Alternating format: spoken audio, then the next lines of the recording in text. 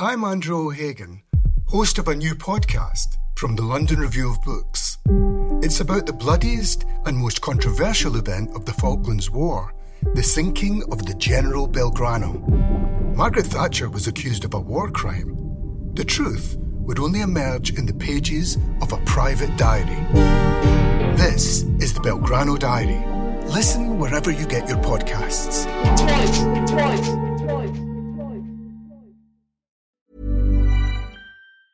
Quality sleep is essential. That's why the Sleep Number Smart Bed is designed for your ever-evolving sleep needs. Need a bed that's firmer or softer on either side? Helps you sleep at a comfortable temperature? Sleep Number Smart Beds let you individualize your comfort, so you sleep better together. J.D. Power ranks Sleep Number number 1 in customer satisfaction with mattresses purchased in-store. And now, save 50% on the Sleep Number Limited Edition Smart Bed for a limited time. For J.D. Power 2023 award information, visit jdpower.com/awards. Only at a Sleep Number store or sleepnumber.com. Welcome to the London Review Bookshop podcast. To find out about our upcoming events, visit londonreviewbookshop.co.uk/events.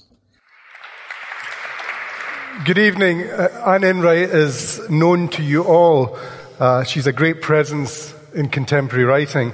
It was in 1991 that Angela Carter, speaking of Anne's first book, The Portable Virgin, called her work elegant, scrupulously poised, always intelligent, and not least, original. She followed that book with a novel, The Wig My Father Wore, and then in 2000 with What Are You Like, about a set of female twins.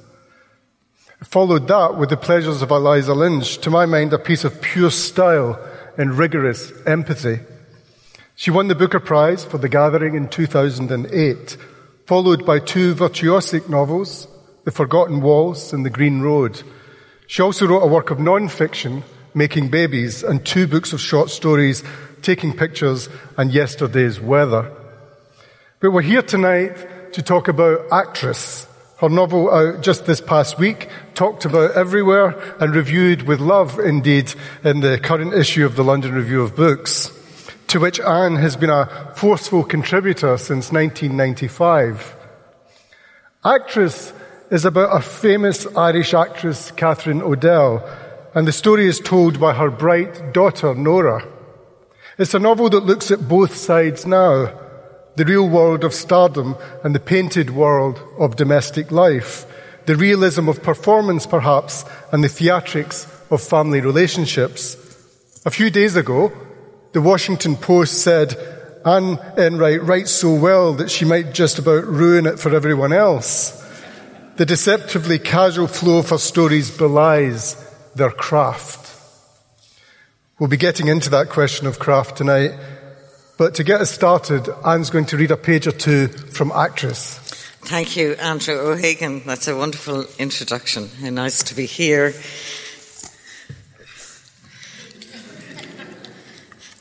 There's great talk of thuribles backstage. People ask me, what was she like? And I try to figure out if they mean as a normal person. What was she like in her slippers eating toast and marmalade? Or what was she like as a mother? Or what was she like as an actress? We didn't use the word star. Mostly, though, they mean, what was she like before she went crazy? As though their own mother might turn overnight like a bottle of milk left out of the fridge, or they might themselves be secretly askew.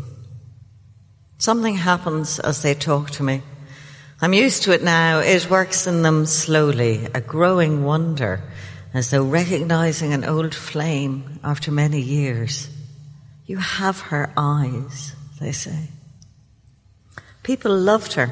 Strangers, I saw them looking at her and nodding, though they failed to hear a single word she said. And yes, I have her eyes. At least I have the same colour eyes as my mother, a hazel that in her case people liked to call green.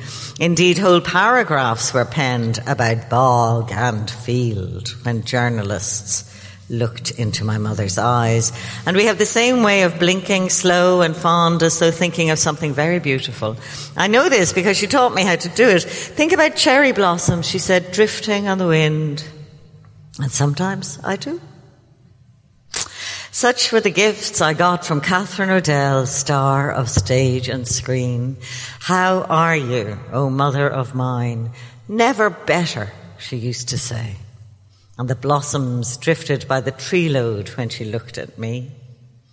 There was a man in the kitchen in Dartmouth Square, where everything important in my life seems to have happened, who knew someone who had slept with Marilyn and never washed, he said. Some evening in my childhood, I came down the stairs to hear this news, and he was such a nice old man. It stained me ever since. So when people ask, what was she like? I have an urge to say, pretty clean, actually.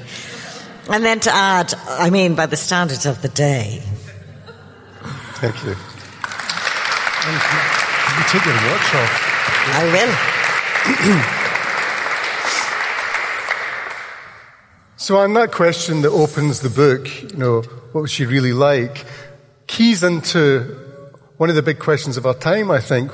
We live in a period where obsession with celebrities become a sort of overused notion, but actually we do live with it every day, that notion of promoted specialness.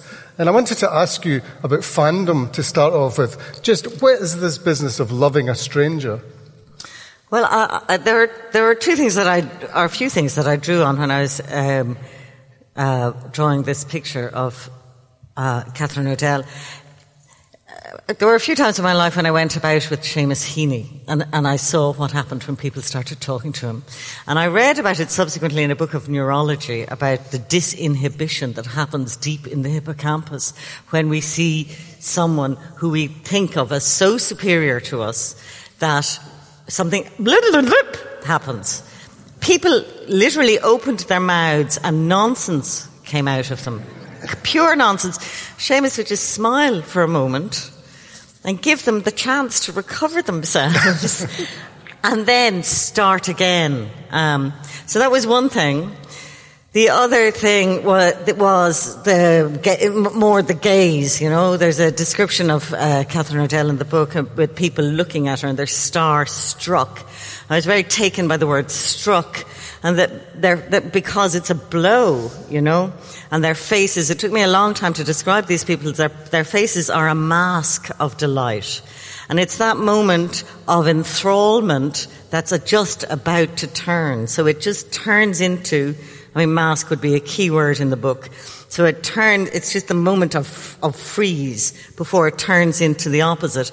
Because the look in their eyes is not one of admiration, simple, but of disaster. Yeah, you say that it's more about disaster. Yeah. That notion which is quite a complex one, isn't it? That they thrive in a gladiatorial way on, as it were, their specialness, but also possibly their destruction. Yeah, well, at a more human level, when it's not adoration and disaster, it might be admiration and malice. So, Nora, who is the narrator of the book, she has two gay boyfriends called Michael, one after the other, and they're both very interested in getting into her mother's bedroom and admiring the things on her dresser and touching the objects that she has, the sateen pillows on the bed. And Nora, at the age of 18 or 19, tells them quite morally, in her little Puritan way, that for some people, admiration runs so close to malice that you can't tell the difference. But that's just a lighter version of this adoration into disaster. So that's a more calibrated and social version of that. And as you were planning the book, can you tell us, obviously you were going to bring us into company with this notion of what was she really like, but from the beginning, did you know you'd be interested in what the world seemed like to her? What does the world look like to a famous person? It doesn't actually matter much, because the star is a projection, as a screen for all our projections. So what she wants or is, apart from being ineffable and hard to describe and hard to capture in life as in a novel, but it doesn't actually matter because the indifference of the crowd to her personal reality, whatever it might be. And I was really interested in the hunger and the avid nature of that attention, and the fact that she, later in the book, she performs the disaster. She shoots a man in the foot, and suddenly she's more talked about than to. And there's that feeling of circling, that nobody's actually going to approach her directly. They're just going to, so that it is quite an excluding reality for her as well as everything else. I mean, we're familiar, aren't we, all of us, with the notion that celebrity is a mask that eats into the face. But it's worth pausing over the differences you see, perhaps, between an actor and a star. What is the difference? I love it. I mean, this thing about the mask, I don't know about eating into the face. I like the crispness of the moment of the mask, but for me, they sort of get shed, you know? So they're like the skins of a snake or something. So the various persona that she goes through, and these are other more formalized and playful masks on the theatre stage, those personae that she adopts and those masks that she takes on can be quite carelessly and gracefully discarded. But it also can seem like a state of being. There's a wonderful moment in the book, for those who have read it or will, where she's taking her bow, and she sort of almost as a form of grace or ritual sort of gives and performs perhaps as much as when she was in the part, or more. And there is another moment when she's leaving. She late in her career, she finds it harder and harder to go out of the house, and everything gets lost, and she can't find her lipstick, and she can't find the right blouse, and she's thundering around the place. And I think everybody remembers this, of their mothers trying to leave a house, that it wasn't always an easy affair. And actually children spend a lot of time preventing their mothers from leaving the house. So it's quite an interesting little moment. I sometimes think of perfume as the scent of your mother walking away from you, because that was the only time perfume was used in our house. Anyway, at the hall door, she looks into the mirror in the hall, and she locks eyes with her reflection in the mirror, and something happens around the taut line of her gaze as she arranges herself around, like a series of levers and weights, and then walks out and is famous all day. So we all put ourselves together for the world, and we all, get a mask to meet the faces that we meet. Yes. Or a face. It doesn't have to be a mask. But is that an aspect of stardom as opposed to just being an actor? Because presumably you've got actors. I mean, you've lived among actors. You're married to one. You know about this. Some of them simply go to work. Yes. They know their lines. They turn it on. They leave. That's not a star necessarily, is it? No, and she's a star by accident. Catherine O'Dell takes great comfort in her craft. She laughs at her father, who's the kind of actor who only learns his own lines. I think that was actually the kind of actor I was, really. I played the maid in Ghosts by Henrik Ibsen. I had no idea what it was about. Then I had to do an exam on it, and I was like, oh God, yeah, well, the maid comes on. And then she goes off again. But she takes great comfort in the integrity of her craft. And so, I mean, in those were the days when people talked about egotism a lot. She's so egotistical. Remember that? Remember that when everyone was an egoist or egotist, and now they're all narcissists. That's right. But I do think narcissist is a better kind of frame of reference, or better circumference of reference for the glamour of stardom, which is a communal grandiosity or a communal state of wonder and beauty and alarm.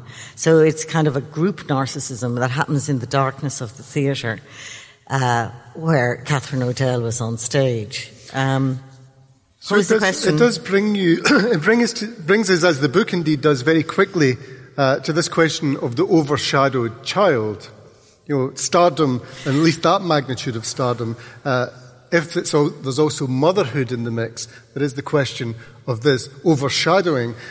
In Making Babies, your non-fiction book, you said something about mothers and writers that stuck in my mind. That you'd never met a writer who didn't have a demanding or difficult mother in their own eyes. Is that something that you... See, that was because I was only talking to writers for years. And I'm not sure if I've met a shopkeeper. I don't just ask them, unfortunately, whether they have difficult or demanding mothers.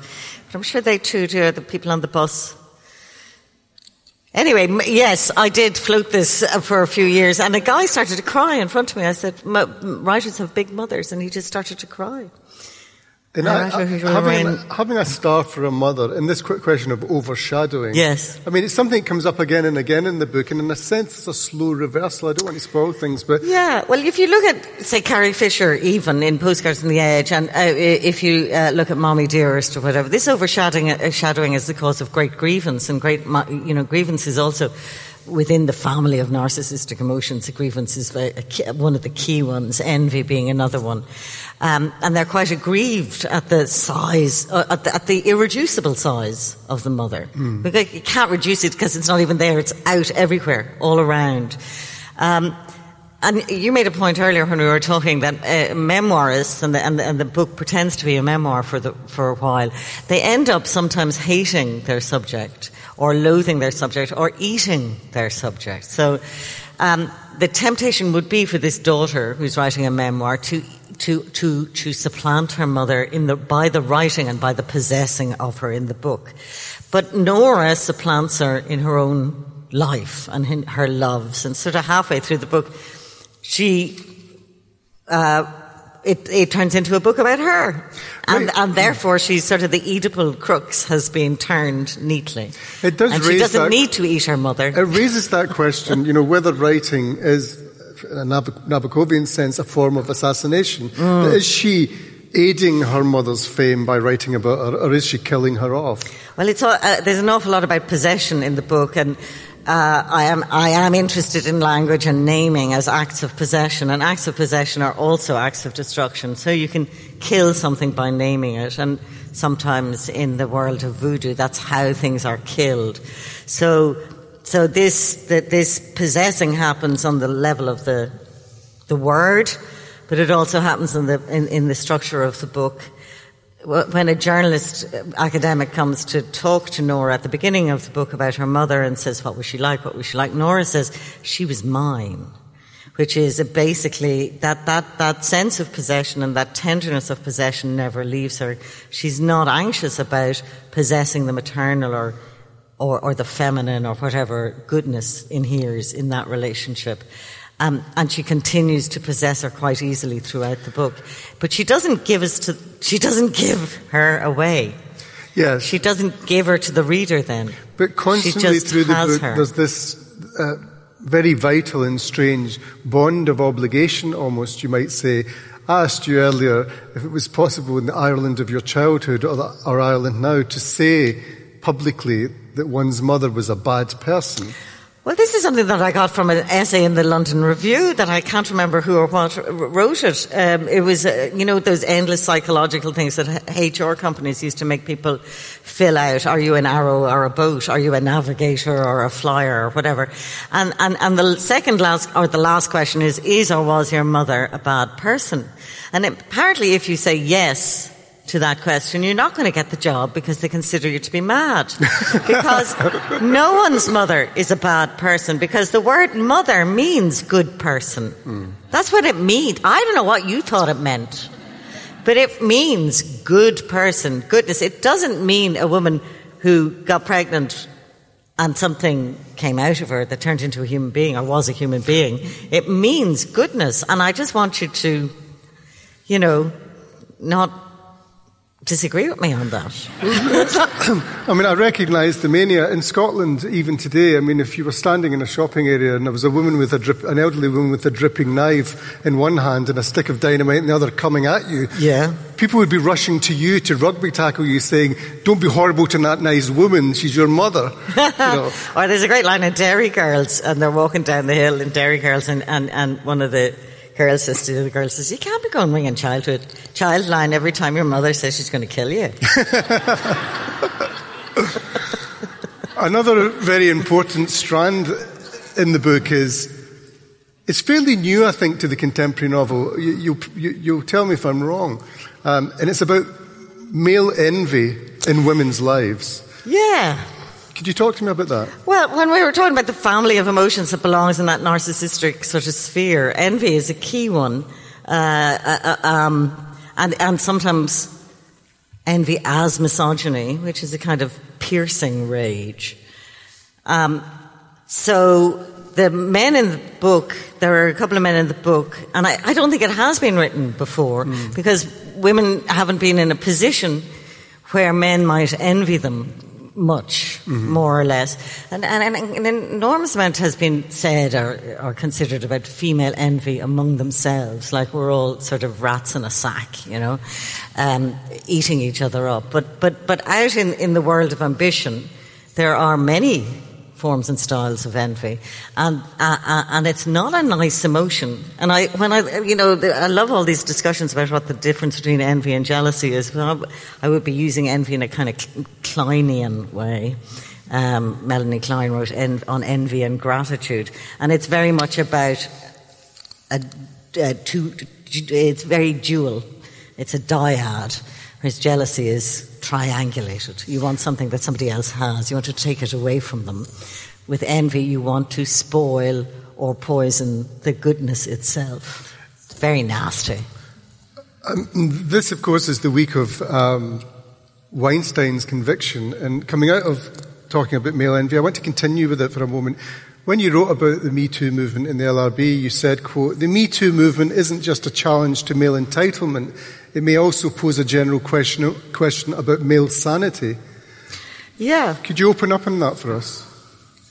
Well, the absence of boundaries is highly narcissistic, I suppose.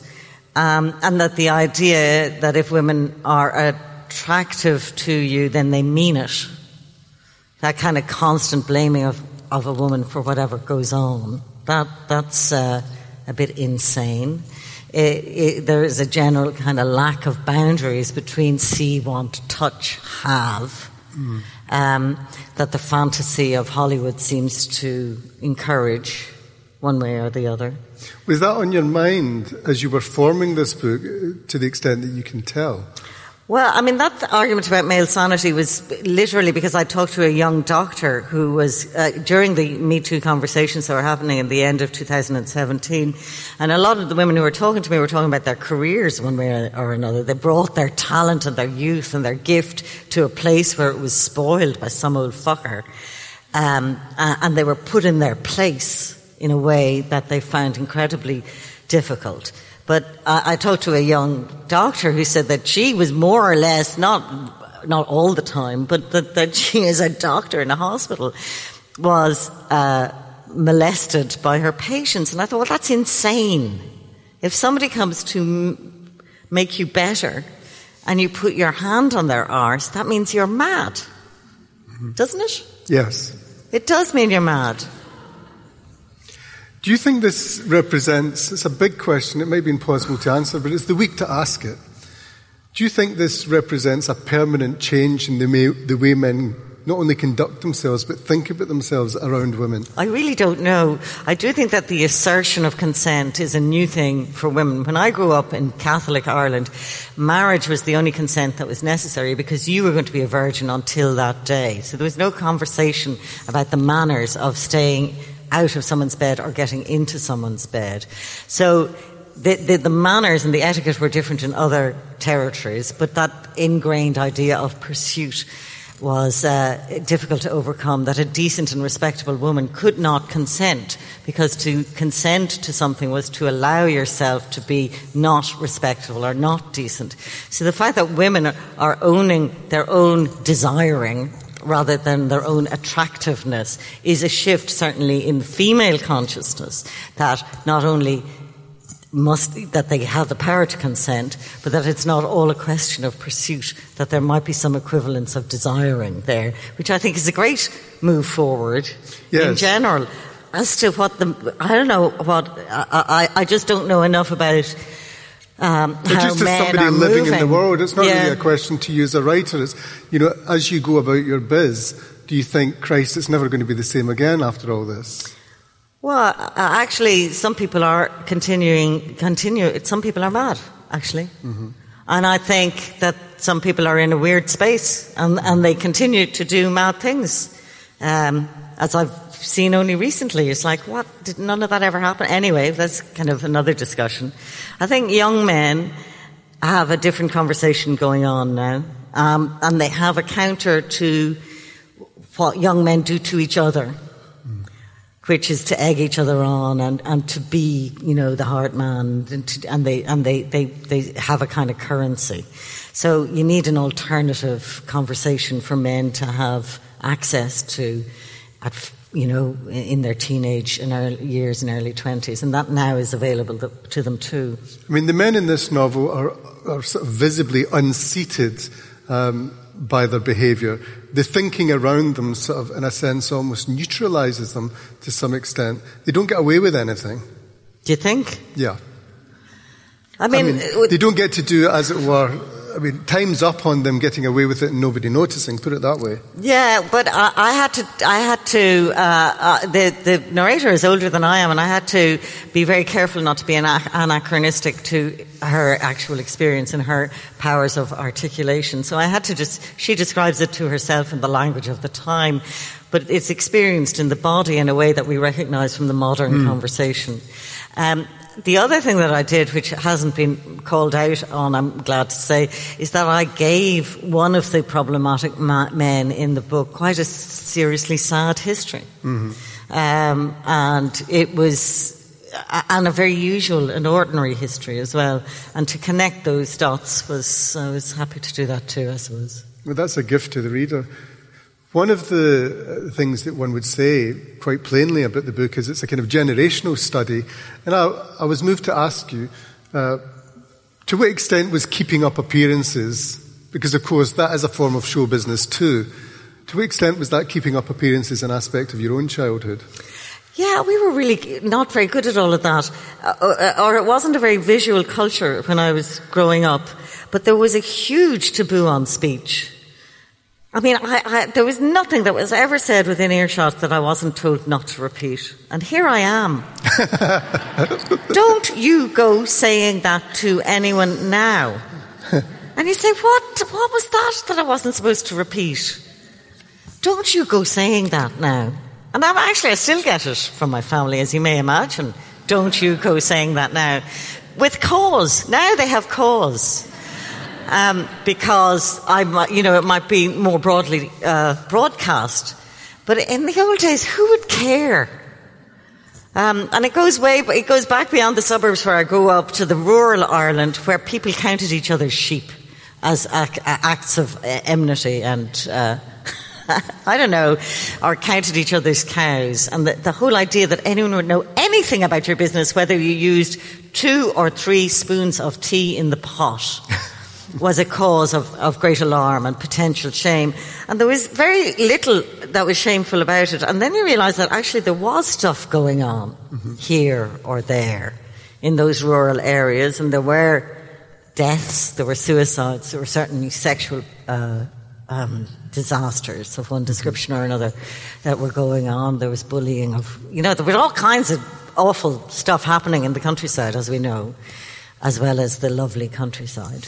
I mean, we're focusing especially and deliberately on actress tonight, but one could create a link between your books, I think, relating to what you've just said about the business of saying in a culture where not saying is deemed to be good behaviour.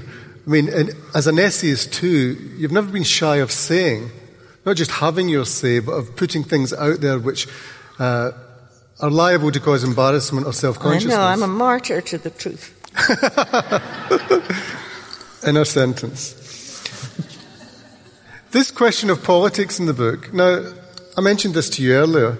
There's a moment where it becomes clear that Kathleen Odell, the famous actress, supports the IRA, to be straightforward about it. She said when a bombing occurs, she's heard to say, it's not us. Yeah. That word us has great resonance, not only in those pages, but right through the novel, I think. And I wondered about that tendency. People give names to it. America, of course, during those years was a place where provos would go. There was a sort of chic around them, wasn't there? And the theatre of war, if you like, is something that plays into the other theatricality in this book. Could I just get you to open up on that? There is a theatre of nationality involved, and it's very interesting what happened from the 50s onwards in Ireland, when Ireland became its own most successful export. And actually the tourist sport was the most successful part of the Irish economy, because it sold back to the Irish population a picture of themselves loading turf into creels on the back of a donkey and being red-headed and sweet-natured and lovely. So that export went to America very strongly, and was used as a way of drawing back in American money and American emigrants to come back to Ireland and to be happy and spend their money there, their fantastic dollars. But Catherine O'Dell was born in Herne Hill. She wasn't born like Micheál Mac Liammóir, that other legendary Irish actor who was born in Kensal Green. And so her Irishness is a matter of choice and of costume as much as anything else. She's a romantic and a rebel, and it didn't suit her to be English. She wanted to be Irish, and so she was. And she becomes this idea of the red-headed Irish woman in a plaid shawl, and she goes off to America to be that thing there too, which is where O'Dell gets its apostrophe. Mm-hmm. And so she starts off almost as Irish American, although she's Irish enough. We were always, in my teenage years, frustrated by the lack of understanding among the American Irish, or people who claimed to be Irish, in what was actually going on in Northern Ireland.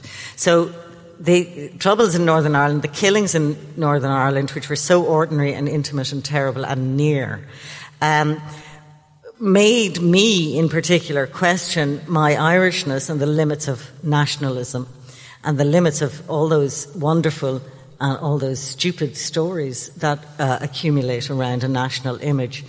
And I remember being in America and talking about this briefly to an audience in Los Angeles and saying, you know, if I could wake up in the morning and be Ukrainian and it meant that no one had to die, well, that would be fine by me. That would be absolutely fine. I would give up Irishness in the morning if it meant that people weren't kneecapped or... And two young fellas came up to me afterwards and said, how could you say that? And they were 3-4 generations in. So their romantic idea of their Irishness was more important to them at the remove of Los Angeles than the lives of people in Belfast and Derry. And I just thought, well, what's that? I mean, it's sort of revolting, isn't it? So that was part of the seed of Catherine O'Dell, who liked a violent man. It's fascinating that in the book, it's never been better expressed, the sense in which Englishness is almost, to my mind, the black backing on the mirror that allows Catherine O'Dell to see herself, and yet she sells herself as Irish. Yeah. I mean, it speaks to, I don't want to, open a school and call it an academy, but it speaks to the very moment in England, this sense of a resurgent performativeness of Englishness. Yes. Do you see that? I mean, I'm not saying it's conscious in the book. Very clearly. I mean, this has been an aspect of Irish life all my life. What it is to have national pride, what it does to your women, what it does to your men, what it does to your sense of how you present yourself in the world, how you sell yourself in the world. Catherine O'Dell is Irish for love. She's also Irish for money. So that what is happening in England in particular now is, it's just very interesting. You want to say we've been there and we've come out the other side, we hope. There's a lot of writers in this audience, and I know that people often want to ask questions about research. Research is something that you can either do sentence by sentence, as we often do, or actually before the book even begins to be written. And you've made decisions in this book. I mentioned it to you before. For example, at one point, a play of hers is reviewed by Michael Billington in The Guardian, not Sheridan Tempest III of the Daily People or some invented thing. That's a choice, a technical choice for a novelist. And I just wondered, in your research, but also segueing into your decisions you're making about the relationship between the imagined world and the real world, is that something you feel is important for you? Well, those names like Michael Billington are like the slub of the silk, you want a bit of grain in it. Well, that's what I'm asking you. It's that grain. Yeah. Because you could make that other choice, couldn't you, to just invent a critic? I know. I invented a lot of the fictions. I was interested in the lives of actresses who moved through a lot of second-rate fictions written by men, and they play these really very silly parts one way or the other. So she moved. I was quite pleased with inventing Jack Ashburnham and Sheldon Cox, who wrote The Awakening and A Prayer Before Morning. Yes. I had to look them up. They were so convincing, I thought. I was really pleased these have got to be in Halliwell's Guide. Yeah. But no, I made them up, but very happily. And then I have the real ones in there too. She goes to Edinburgh late. It's a bit hyper real, You wouldn't really necessarily, I don't want to diss myself, but you wouldn't necessarily get an actress doing all the things that Catherine O'Dell did. But she goes to Edinburgh at one stage, and the reviews are enthusiastic. Not Michael Billington, but the London reviews are enthusiastic. The Scottish reviews are kind of lukewarm, and the Irish reviewer travelled over specially said it was a disgrace and it was completely wrong. and that would be drawn from a long life of knowing how reviewing works. And our lives, I was going to say, it's very familiar. So that's as real as it gets. Yeah. Now, Michael Billington is just putting a name on that, but that other stuff is equally researched, you might say. You might call it an attitude, or you might call it a joke, but it's true enough. That question of true enough, though, is so crucial, isn't it, in fiction? I remember when talking to Norman Mailer when he was in the chair being interviewed many years ago, and talking to him about The Executioner's Song, which of course was advertised at the time as a real-life novel, a sort of contradiction that he wrote out and indeed won the Pulitzer Prize for fiction. When I asked him why it was that the book seemed at its most fictive, in a sense, when every single detail on the page was from reality, but the placing of it, the way he'd sounded it out, somehow, he just chosen the right details from life. I suppose that would be my argument. You'd need an iceberg theory. I mean, there's a section in New York, and there's a dodgy cardinal was in New York at the time who was involved in all kinds of things. He's actually in the book, but she just thinks she sees on the altar of St. Patrick's a guy she's seen in a bar. So I could have had 2 pages about the dodgy cardinal and all his deals with the unions and the mayor and the mafia and whatever, but I just instead put that glimpse there and name a few other kind of selected names. And did you just put the glimpse there, or did you cut it back? Was this book cut much? Oh yeah, well, I have a big bin.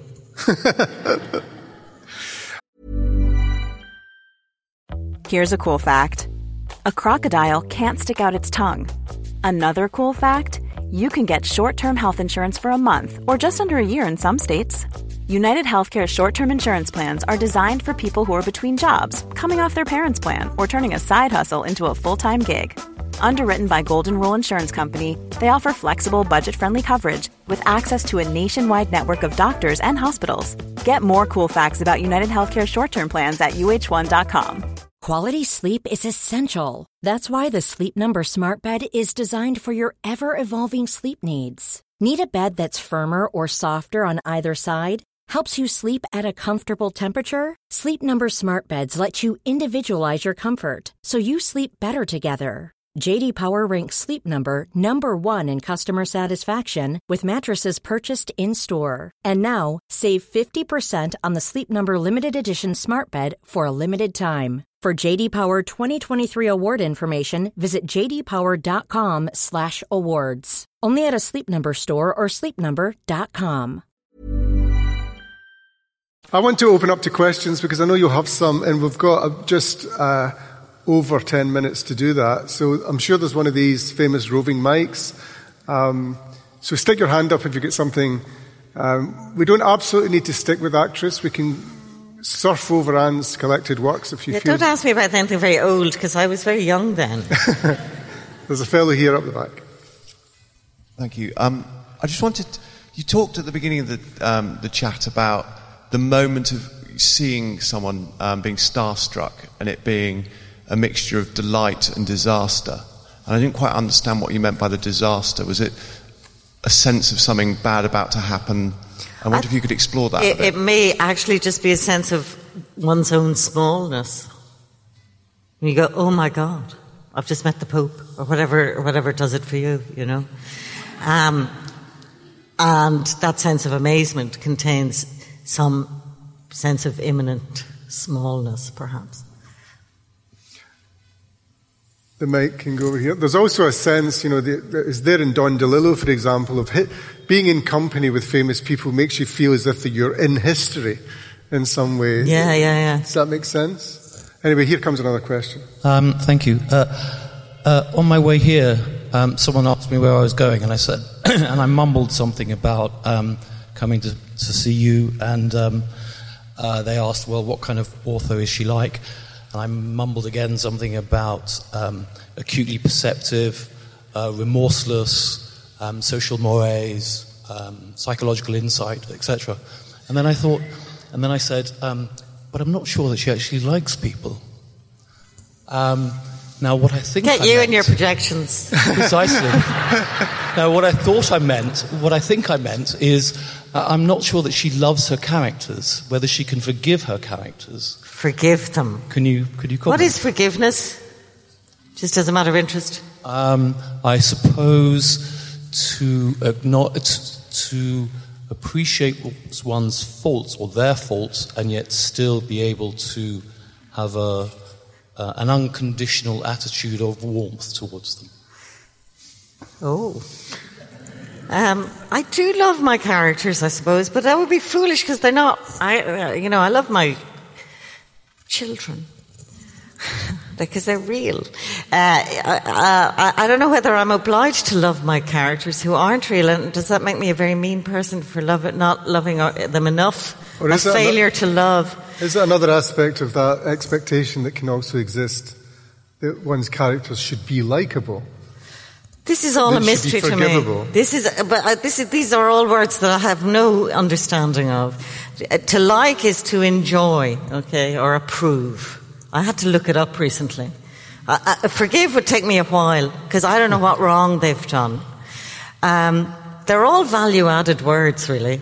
And I'm kind of just putting them on the page. And you can add the value or detract it as you like.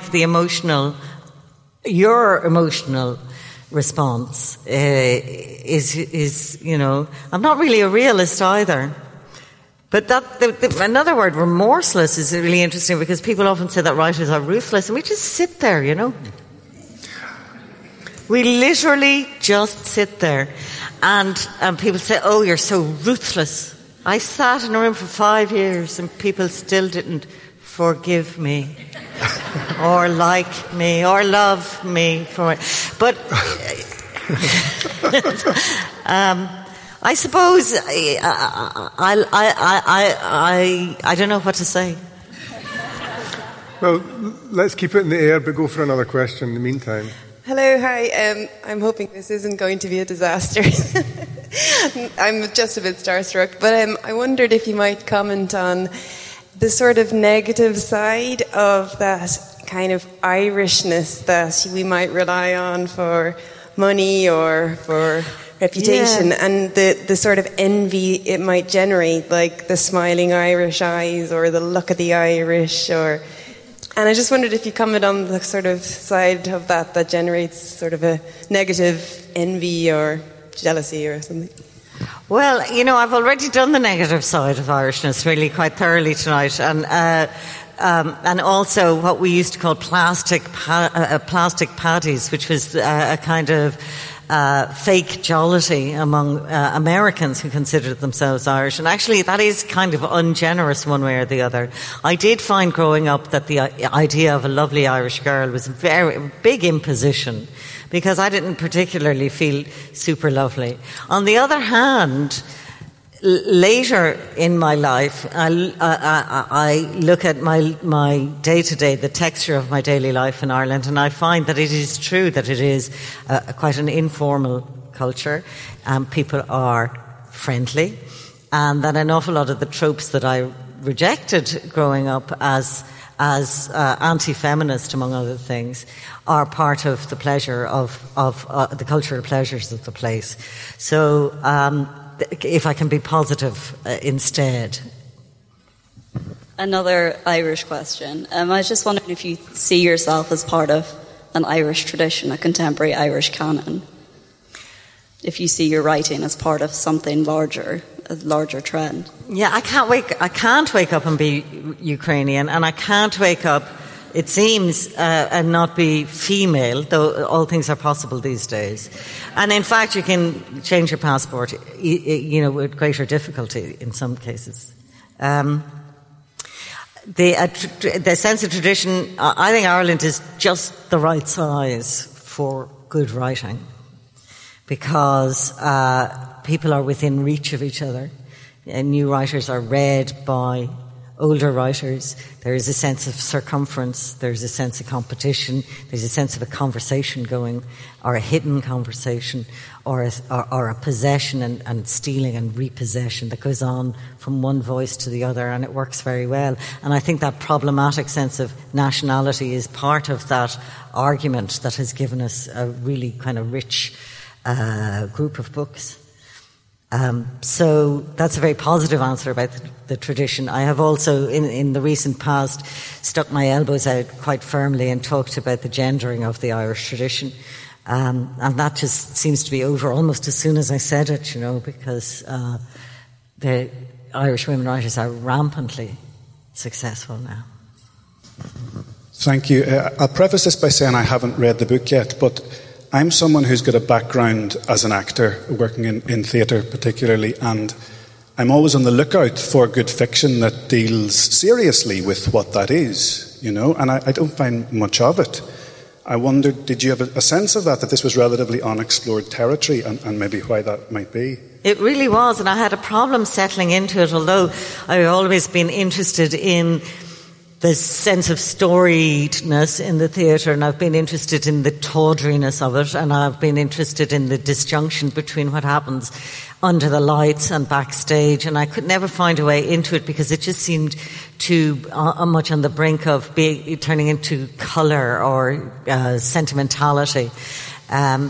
But I have, Wise Children by Angela Carter is said to be one of the great theatre books, but I prefer Nights at the Circus. Wise Children is full of Shakespearean plotting and twins and all kinds of, but it's like the book is the novel is a Shakespearean play, whereas Nights at the Circus is about a kind of a woman a trapeze artist who can fly, and it gets the kind of vertigo and thrill of performance much better. So I think you have to you separate out the pleasures of theatre and see can you find them here or there. It's difficult. It's like writing a great novel about Marxism or something, because it has already developed discourse and the novelist is trying to get under those. And that's one of the challenges. We're into the last few minutes for questions, so if anybody has any, please. Thank you very much for the really interesting discussion. Just following on from the question from the speaker at the front, I just wanted to ask about, it seems like the most exciting writing coming out of Ireland right now is being done by women, and I wanted to ask, within the writing, do you feel that there's any direct engagement with the legacy? So the kind of gendered legacy, do you feel that the writing... God, this is like doing an exam. I haven't read them all. I don't know. You'd have to ask them. Yeah. Sorry, do you feel that there's a disjunction, that they're all flying the coop? These great doves of... I think there's a sweetness to the moment where things that voices that... with some urgency are now being unleashed on the world that's ready to hear them, and so there is an aesthetic sweetness to that moment that you can produce that produces good work. There's no dissonance between the reception and the articulation, and that can produce very, very fine writers. Whether whether any of the newer Irish female voices are for or against Joyce is a question for them, I think. But for you, for me, yeah. What? How do you feel with this? For me, growing up in Ireland, it was kind of like this long line of male writers that were very highly revered and really untouchable. And I feel in this book that you're having a lot of fun yes. with some of those figures. And I was wondering in your writing if you feel a space has opened up where we can now have a bit of fun and we can not take these figures so seriously. And yeah, well, just to answer that question a little, I think I'd say that there is a double strand to the Irish tradition, and one would be the playfulness of Joyce and Flann O'Brien, and the other would be the very serious adherence of language to the world that you get in McGahern, say. And that's very involved in issues of the patriarchy. McGahern's interest in his father and in what his father did to him is, produced abiding work there. I did feel growing up that stickiness of his prose to the real world was inescapable and claustrophobic and very male, and I preferred or took access to the more playful tradition.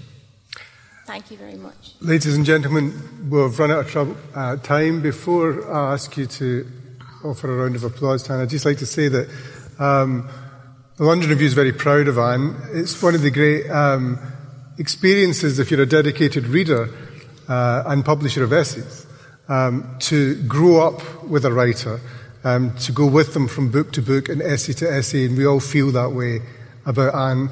If I read a more intelligent novel this year, I'll join the Foreign Legion. Please buy it. Anne will be happy to sing Thank copies. you so much, Sandra Hagen, ladies and gentlemen. Thank you. Thanks for listening. To find out more about London Review Bookshop events, visit londonreviewbookshop.co.uk/events. When you make decisions for your company, you look for the no-brainers. If you have a lot of mailing to do, Stamps.com is the ultimate no-brainer. Use the Stamps.com mobile app to mail everything you need to keep your business running with up to 89% off USPS and UPS. Make the same no-brainer decision as over 1 million other businesses with Stamps.com. Use code PROGRAM for a special offer. That's Stamps.com, code PROGRAM.